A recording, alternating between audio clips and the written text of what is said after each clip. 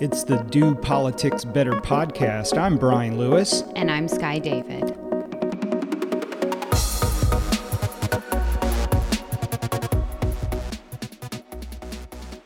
And then there was a deal. Finally, a deal. That's right. This week, it felt like the House and the Senate appropriators and then Speaker Moore and President Phil Berger were going back and forth for a long period of time to negotiate their versions of the budget. But they have come to an agreement, which means we are now on to the next phase of going to the governor. So as we are recording this podcast on Thursday morning from Winston-Salem, by the way, we're at a conference for a client, the North Carolina Travel Industry Association, who sponsors this podcast. The governor, as we are recording this, is pouring through this $25.7 billion budget, and we are now getting into where the rubber hits the road, right? By sometime next week, we're going to know whether or not they will be cutting a deal with the governor or whether they're going to be relying on some Democrats to pass a budget that the governor may veto. The House and the Senate have brought us to the process we are now. Now they join forces and they're going to negotiate with the governor. They know he's going to have some counter proposals on this line item, that line item, but they want the governor to sign this budget, and then we are just moving on to redistricting. It is a little bit different because when the Senate brought forth their budget, it released online. Everybody got to see, the public got to see what their proposal was. The House did the same. It released. Now, with the House and the Senate's joint budget proposal, it is not online, and they are being very quiet about what is in that final plan. Very quiet. I might be getting too excited here, but I have this vision, maybe a dream, that Governor Cooper, Senator Phil Berger, Speaker Tim Moore walk outside of the governor's mansion and hold a press conference and say, we have a deal after 3 years of not having your standard budget. How refreshing would that be? It would be refreshing, and I think it's possible. All indications are that the General Assembly really has put a thoughtful document together. They are sending over a budget that definitely has different priorities than the governor. The governor's always been for some form of Medicaid expansion. We know he's going to want higher raises for state employees, but it feels to me as if there is a margin to work with. I would agree with that. I believe both chambers have indicated that they know the governor may not agree with their tax plan. Mm-hmm. They have made it very clear they're willing to negotiate on that. Mm-hmm. And I think that's important. We heard Senator Brent Jackson say last week, everything is on the table. We saw budget documents from the House and Senate floating around that had some special provisions about reining in the executive power. We talked a lot about that on the podcast.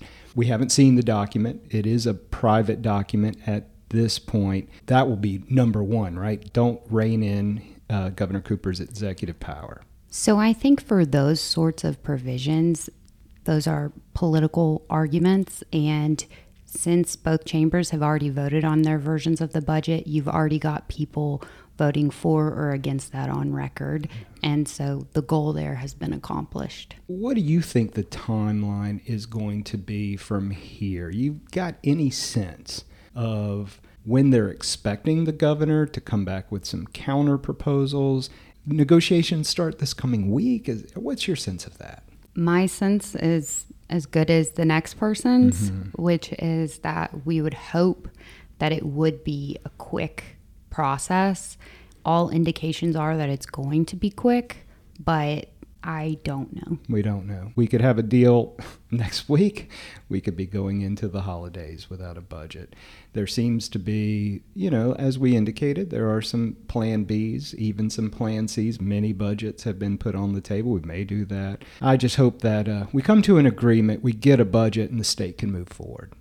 Talking more about those executive powers on Monday, the governor vetoed Senate Bill 360, which would rein in some of the attorney general's powers. We talked about that on the podcast. And you called the veto on that podcast. Very expected. Yeah, very expected.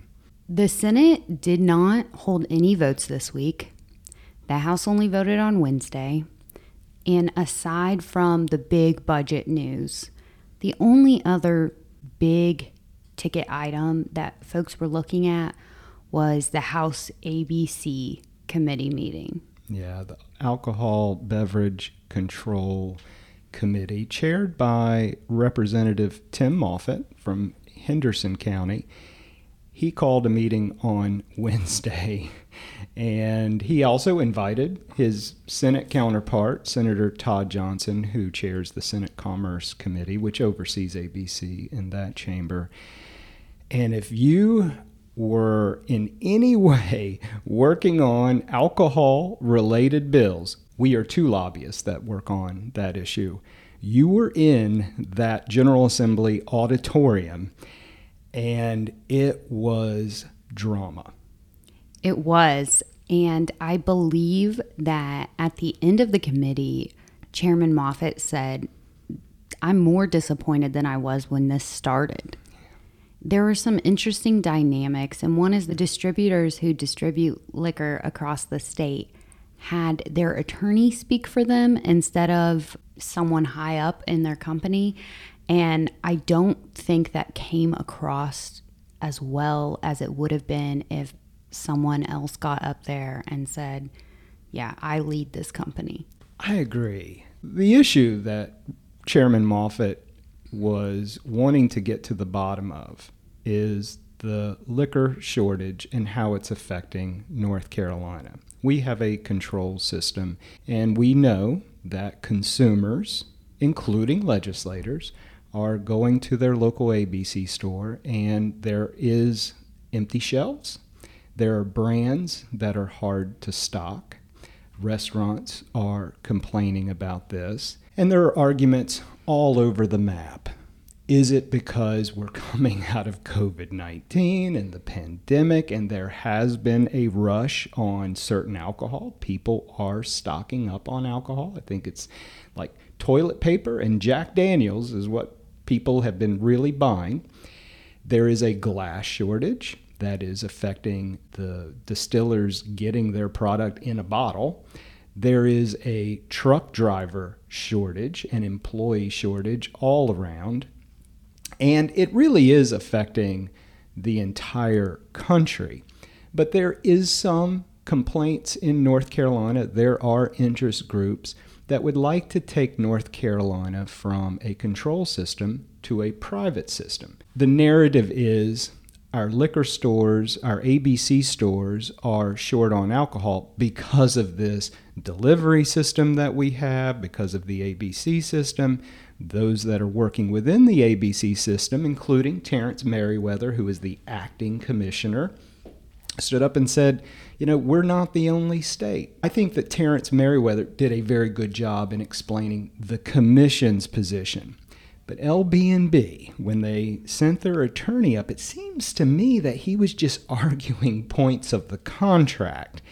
And Representative Moffitt, very frustrated. Senator Johnson asked a question saying, why is it that South Carolina doesn't have the problems North Carolina has? They have bourbon on the shelves.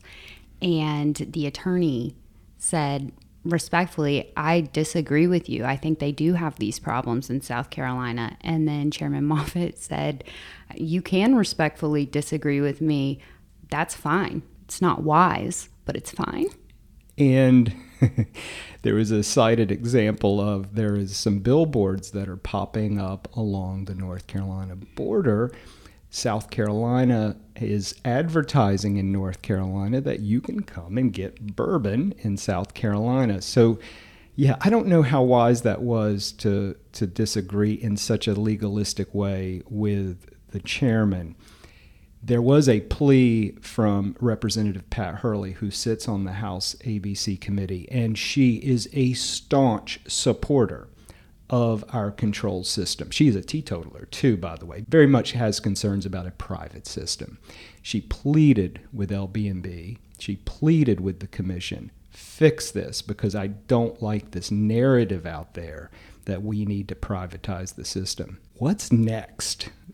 So at the end of the committee, Representative Bowles made a motion to refer this matter to governmental operations. So that is the new GovOps group that is doing what was the work of PED, the Program Evaluation Division. So they're going to take a deep dive into this issue. And so I think over the next few months, we will see more information come out about this. We will. And they will be engaging the North Carolina Association of AVC boards. And they testified as well. We represent them. And I thought that the president did a good job of saying, yes, we are frustrated by the system, and we do want our consumers to be able to buy alcohol. And she tried to put it in some context, but it seems like the ire of the committee was focused on the distributor and the commission. It can be confusing because it is so layered. Our system in North Carolina is hard to understand. Exactly how it works, and the problems are layered. So I think it will be interesting to see what GovOps comes up with. This week we sat down with Senator Sidney Batch to talk about her work in the North Carolina Senate and also her work from the North Carolina House. Gives a great comparison. The Do Politics Better podcast is supported by the North Carolina Travel Industry Association. Founded in 1955, NCTIA has a distinguished history of partnering with the North Carolina General Assembly to strengthen and preserve tourism in North Carolina. Visit nctia.travel for more information on how you can support your local tourism destination and the thousands of North Carolina jobs it creates. Senator Sidney Batch, welcome to the podcast. Thank you. It's good to be here. To start us off, tell us about your district. Where is it? What makes your district special? So I represent Senate District 17, so it's Southern Wake County. I think what makes it special is it's actually a microcosm of the entire state, right? So it's a purple district. So there's rural, and then there's also urban. So I represent the cities of Cary, Holly Springs, Apex, Fuquay-Varina, Willow Spring, and it's a rapidly growing area. But what's really interesting about it is that there are people who have lived there for generations, and their families have lived here. And then we have all of the people that are moving into North Carolina from up north, Midwest, et cetera. And so it's a confluence of really different views, but I think that that's what our state makes up. So if you want to look at what North Carolina really is about, you can find both rural and urban in both of those political views and everything else that makes North Carolina great in my district. So you are in your second term at the General Assembly. You served in the House. You are now serving in the Senate after Senator Sam Searcy stepped down. How did you decide to get into politics? It's a great question. So I was living my best life with my kids when they were 5 and 7 when I was asked for the second time to run for office. And for those out there, it's a little unknown fact that needs to be more known, that women have to be asked usually 7 times to run for office. So that was the third time that they asked me to run for office. And I was, I'm a small business owner, work in a small law firm, and I was busy raising my kids, trying to get through life in the day, et cetera.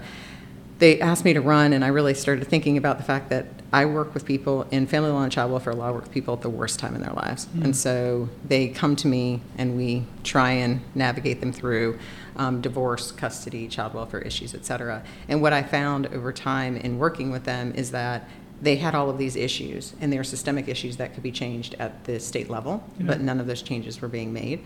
And so I decided to take the skill set that I have as a social worker, as a lawyer, as a child welfare law specialist, and try and apply that into the work that I do at the General Assembly, because I think that there are a lot of people will say the people who are closest to the pain should be closest to the power, and unfortunately our General Assembly is not set up for most people to actually run, since it's a part-time legislature. So at least I could take the voices and advocate for those who I've represented over the years and have seen some systemic issues that need to change. That's why I stepped forward. So you are a triple Tar Heel, is that correct? I am. They have all my money and all of my love. Can you talk about what got you into practicing law and how you use your social work degree? Yeah, I actually use my social work degree more than probably my law degree on any given day of the week with regards to some of the skills that you need to work with people, especially in politics and even working with your constituents. A lot of people don't actually listen, right? A lot of people listen to respond, but don't actively listen to try and understand a problem and problem solve. So I tell my kids all the time, they know that their dad, my husband's one of my law partners, like, we're problem solvers. That's what we do every single day. And it's no different in the General Assembly. And so I think that the skills that I have from law and social work really blend together, because in policy work, at least what we should hear at the legislature, is that you're looking at policies that actually work, and then you've got to marry that with the law. And so I think that both of those degrees work really well together, and then you can use that evidence-based research to inform policies, so we're not just spending money on bills and in passing legislation that is effectively not going to work. So you spent one term in the House. You go over to the Senate. Can you talk a little bit, share with listeners, kind of culturally, what is the difference you found serving in the House versus the Senate? It's night and day. I mean, it is. They couldn't be more different. And oftentimes, I have a lot of really good friends and colleagues that I miss in the House, and I never see them, like ever. You could go the entire session and not interact with anyone in the Senate unless your bill's moving through one of the chambers and vice versa. In the House, right, there's a ton of people, and there are significantly more bills, right, because of the sheer size of it. And so one of the biggest differences is that when you're in committee, the committees are larger, and everybody talks, and the committees will run on and run on, and so does session. And so session, I think even with the budget debate in the Senate, you get to the point. Not everybody talks. There's a very specific decorum, and it runs like it is a tight ship. And leadership in both sides, Democratic and Republican in the Senate, run a very tight ship. The House, not so much, right? It's like get in where you fit in, and when you're in session, it's going to be sometimes hours long. The Senate, I think, with our budget, we had 3 bills, and we talked about the budget, and we were out within 2 hours. That does not happen in the House. So I think that the Senate does allow for people who are professionals who are still working for a living, who are not retired, to be able to try and manage both better. I've had significantly more time time that I could dedicate in my practice and also on legislating and policies than I did in the House, because we spend less time actually in session and in committees. And I will say that in the Senate, we could have a little bit more discussion on some things, right? I mean, we don't have the Goldilocks somewhere in the middle from the House to the Senate. The Senate tends to just be very quick about things. Yeah. And I never think that a floor debate ever changes anybody's mind. So I'm fine with that when we're on the floor. But in committees, I think we could probably stand for some more robust debate.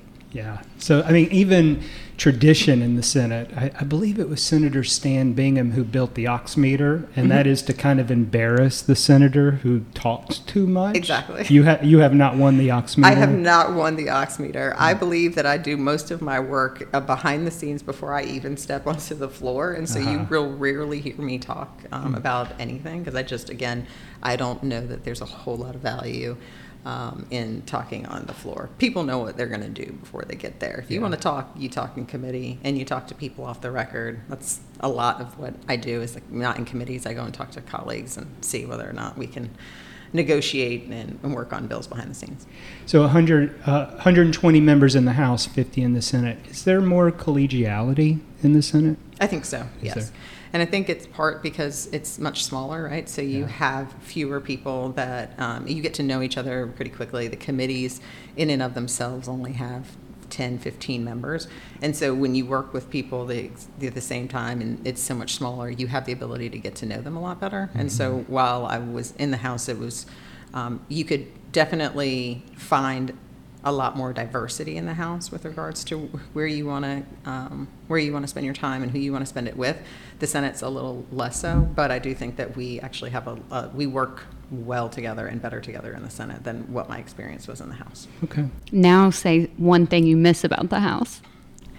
What do I miss about the House outside of my colleagues? Because I think that it is hilarious. I think that so the Senate can be stuffy sometimes, right? I mean, there are some people that jokes do not go over well, and there's just a lot they're just stuffy. So I miss the House and the fact that there were members that were hilarious. In committees, we would laugh and we were just more jovial. So I'm not saying the Senate doesn't take themselves too seriously, but I do think that there are times where we could have a little bit more levity there than we did in the House. So let's talk about your style of legislating. You mentioned this in the last question, that you like to work behind the scenes. How do you approach legislation, especially with a specialty in child welfare law, family law? How do you approach what you're going to work on and how you're going to go about it? So I think in politics, there are two types of politicians. They're peacocks and they're peahens. Mm-hmm. Peacocks want to be out there showing everybody everything. Hey, look at me. This is my great idea. And then they're peahens. The people who actually get work done behind the scenes don't necessarily need to take credit for things. I think we need more peahens. We have plenty of peacocks down there. But with that said, I think that you have to try and figure out how to navigate. It's very obvious who is in control in the state, right? If you're a Democrat in either the Senate or the House, you're still not in the majority, and your bills are likely not going to move, especially if you're in a competitive district like me. That's politics. It's not going to change anytime soon. So if you really care about moving legislation, you have to get out of the way and allow for other people to actually be the messenger. So what I've done is I've built in the Senate in particular coalitions with regards to Republicans and work with them, knowing that my name's not going to be on a bill. No one's going to know that I had any involvement in it. And I've worked behind the scenes with my colleagues to try and change parts of legislation or just wholesale given them legislation that I have filed, and they just take and they run.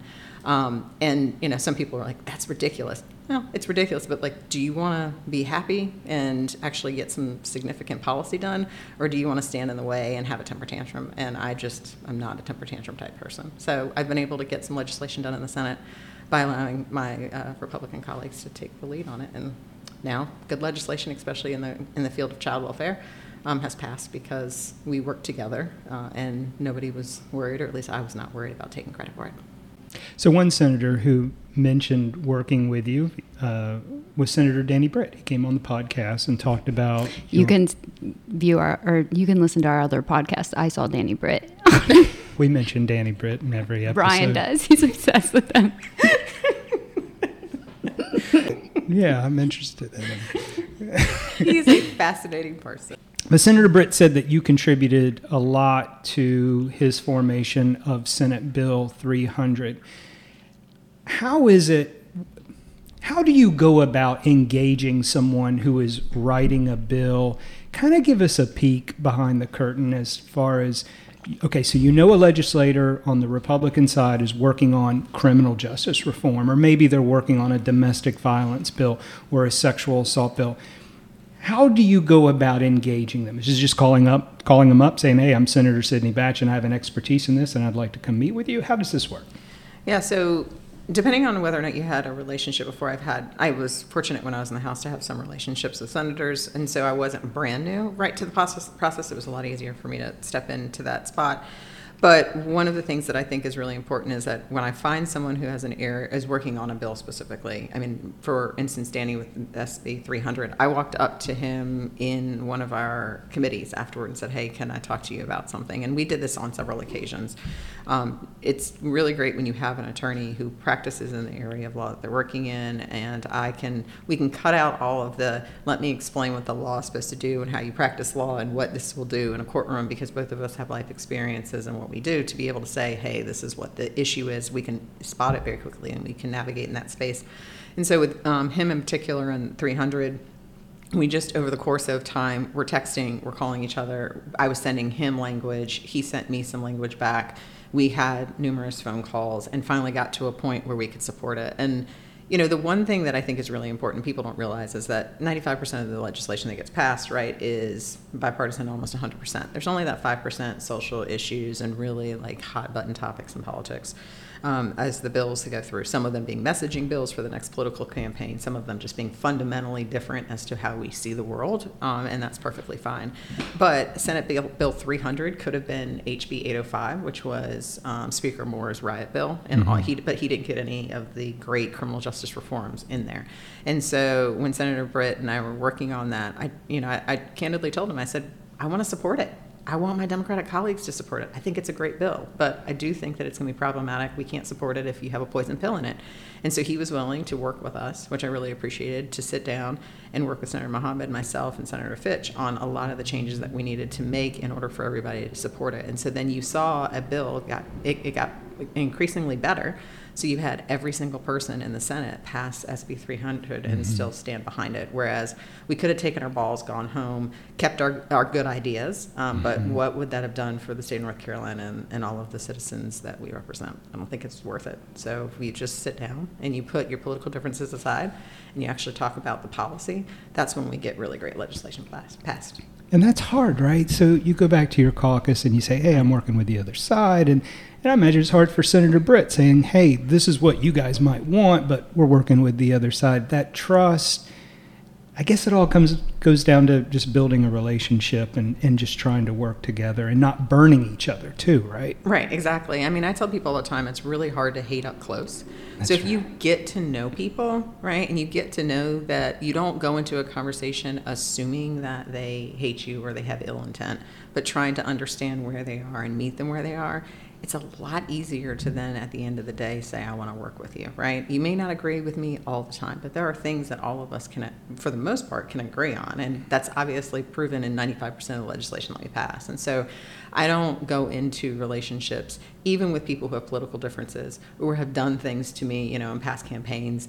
And I don't enter those conversations with them who leave politics, or leave the political side and go into the lobbying side. I still am a professional. Like, you did your job, I did mine. Will we break bread together? Probably not. But can we get some legislation done? Absolutely, if it's something that we both can drive, forward together and chart a course that's going to be better for North Carolinians. So you just have to be willing to actually have difficult conversations, but also in a very respectful manner. Mm-hmm. How did you get into your specialty of law practice? Can you kind of talk about that? Yeah. So when I was in college, I was trying to go back and forth as to what I wanted to do. Knew I wanted to actually work with disadvantaged populations, et cetera. So I thought about social work. Talked to a lot of social workers. They said, oh, you can't do anything. You got to change the system outside it. You can't change it within. And I was like, well, that's fine, but I'm going to do both. So that's why I ended up doing the dual degree with law and social work, because I wanted to have the policy and the background, the understanding and the skill set, but I wanted to marry that with law. And so when I started practicing law, I've always been very interested in child welfare law, family law, et cetera. And I've used those skills in social work and law to go ahead and at least guide me through not only representing my clients and helping one family at a time, but realize that at the state level, you could help hundreds of thousands of individuals. And so I really felt like I needed to have the background and the skill set that was not going to just come naturally with a law degree. Not that you can't be a lawyer and do all the things that I'm doing, but I do think that there is a lot to say about working in a field and having the respect of social workers and other people in the child welfare space. And frankly, it's been really helpful with regards to building relationships with my Senate colleagues, because they know that I practice child welfare law. They know that because I am a specialist in the area, because I work with social workers, and I see legislation from a stakeholder standpoint. I don't think that we as legislators should just be behind the closed doors and actually drafting legislation and then going to talk to stakeholders. Mm-hmm. The bill that Senate Bill 693 that just passed, there were 8 stakeholders that I worked with for over 150 hours on that bill before we even filed it. Mm-hmm. And by the time it was done, it was 250 hours. But we worked with stakeholders the entire time, because they're the ones who are actually in the field and closest to all of the issues. And so using that skill set and being able to say, hey, this is what I do, gives me, I think, more credibility with my colleagues, because they know that that's the area that I practice. And I'm also a stay in your lane type person. Don't come and talk to me about taxes. I mean, you can talk to me about it, but I'm not going to pretend that I'm a tax expert. I don't know anything about agriculture in the sense that I need to say whether or not this biodigester is better than some other alternative. I will listen and I will learn, but I don't pretend to be an expert in the things that I don't know. I wish we as politicians could probably do that more often, because the great part about the General Assembly is we have a lot of people from different walks of life, and that's what makes a great legislature. But sometimes people veer out of their lane and think they're experts in areas that they're not. So your last question is our magic wand question. Our politics are increasingly divided. If you could fix one thing in our political system right now, what would it be? So I wish we could return to a time where you could disagree without being disagreeable. I think that social media has been one of the biggest divides and frankly is stirring a pot that is unnecessary in the political world. So I would say either tamping down on or trying to find some level of truth in politics and social media. It is very easy for people to attack online and to say whatever they want.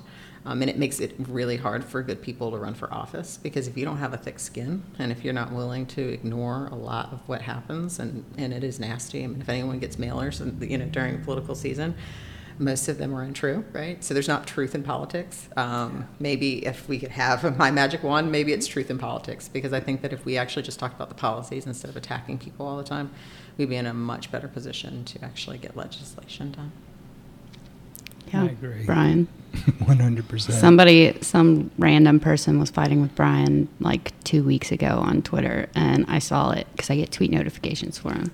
So I texted him like, so we're fighting with trolls on Twitter tonight. That's what we're doing. I deleted it. Well, and the thing is, for me, like I don't engage, right? I mean, this is the thing. No response is a response, and it's a powerful one. That's right. Right? And so I don't have to give air and energy to people who, regardless of what I say, will never agree with me.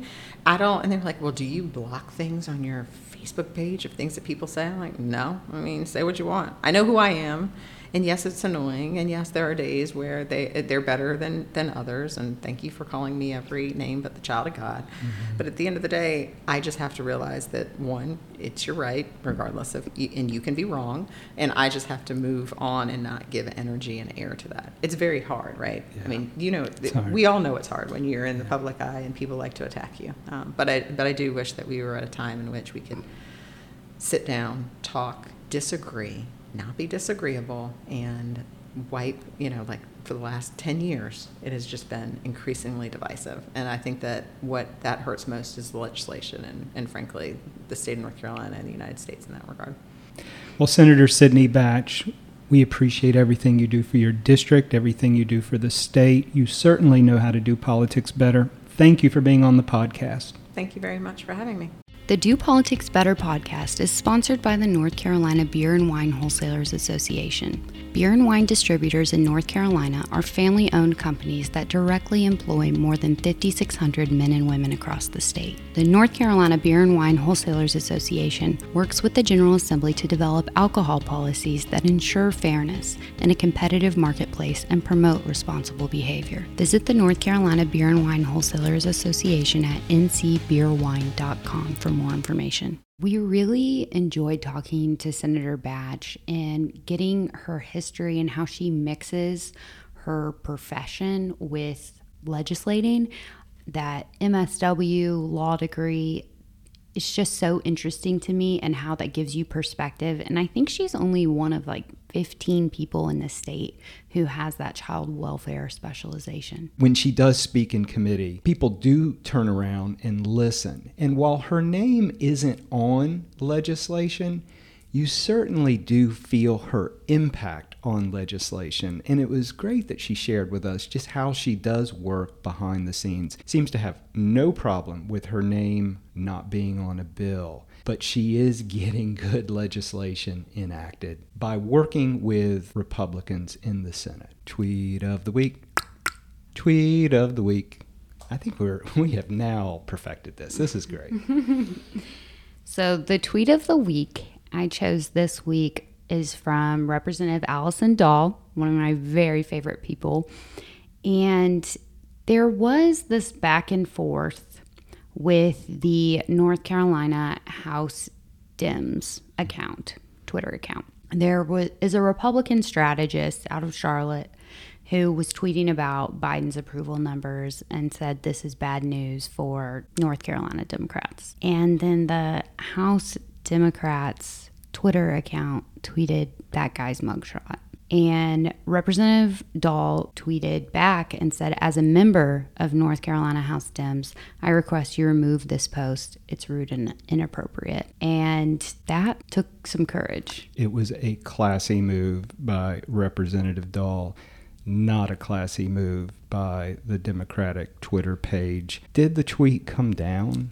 It looks like it's down now. It was not down yesterday. Yeah, well, good for her for calling it out. Legislators, individuals, they may be a member of one party or the other, but it's always refreshing to see when someone from that political party is willing to stand up in a public way and say, that's over the line. And we've seen this on both sides of the aisle, especially over the last 4 or 5 years as things have gotten really more toxic. Sure. It's refreshing to see when folks say, hey, political party that I'm affiliated with, knock it off. We have a programming update for you. We are taking Do Politics Better to the field. Yeah, we talked about it last week, right? We're going to do a kickball game. We've been working with Majority Leader John Bell, and we have a date and time set. That is right.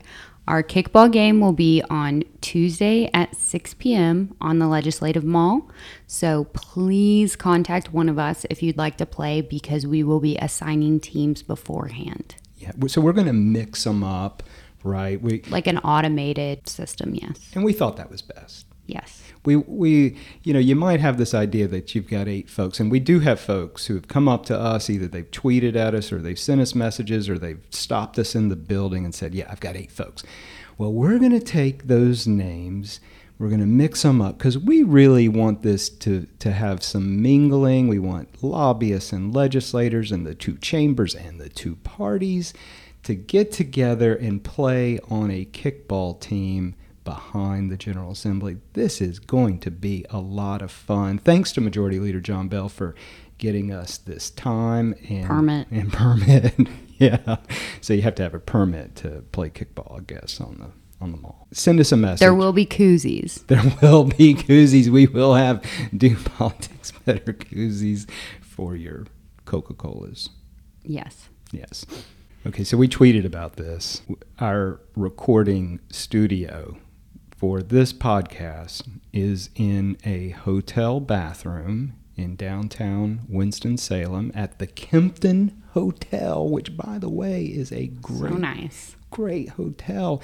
I was told that the Empire State Building in New York City was based on the architecture here of this old hotel.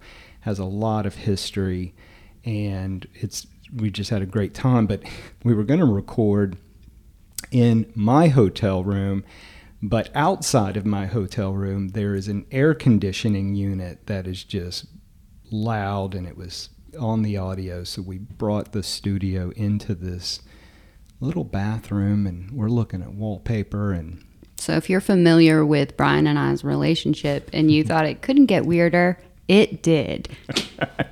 We have spent the last 45 minutes together in a bathroom recording. But I think the sound is great. I really like the sound of our voices as it's coming through on the headphones. Wow, I love myself. Yeah, I mean, maybe we should take this into the bathroom at the office. I don't think so. Yeah, okay, we won't do that. That's all we got. Yeah, that's it. I mean, it's one of those weeks that feels like important news dropped. Right. How everything's about the House and Senate coming to an agreement, the budget going over to the governor. Very important, but not a lot of news in other places. That's right. We were at the General Assembly, Tuesday night for a House Rules Committee, and there were no people there. Yeah. Very few legislators even showed up. And Representative Torbett tried to leave early. Yeah, that's right. He presented his bills and walked out, high-fived some folks, and left. And Chairman Hall said, Representative Torbett, we're not done. So he went back and sat down. But, yeah, it's just been one of those weeks where it's been kind of loose. And I think next week, we've had some clients ask us, well, what are we doing next week? Should we come, be in the building? And we're like, next week, I think, is just going to be a waiting game. Sit on your hands. Sit on your hands, watch the walks to the governor's mansion and the walks back, and maybe there'll be some news here and there. But I think... And play a little kickball. Play a little kickball while we're waiting on the budget to come out. So that's our podcast for this week. Apologies to Senator Danny Britt. We just ran out of time. We ran out of time, but we'll get you next week. Please remember to share with your friends, like us, rate, review. You can listen on whatever app you're listening to this podcast now on. We hope that you have a great weekend this weekend. We hope you have a great week next week. And remember to do politics better.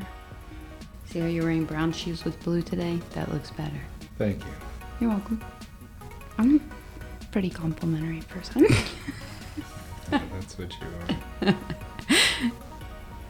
Oh, God, that is not a good photo of you. I don't mean to. I'm trying to help you. I want you to present yourself well on the internet, too. So, look at you. There's the arm.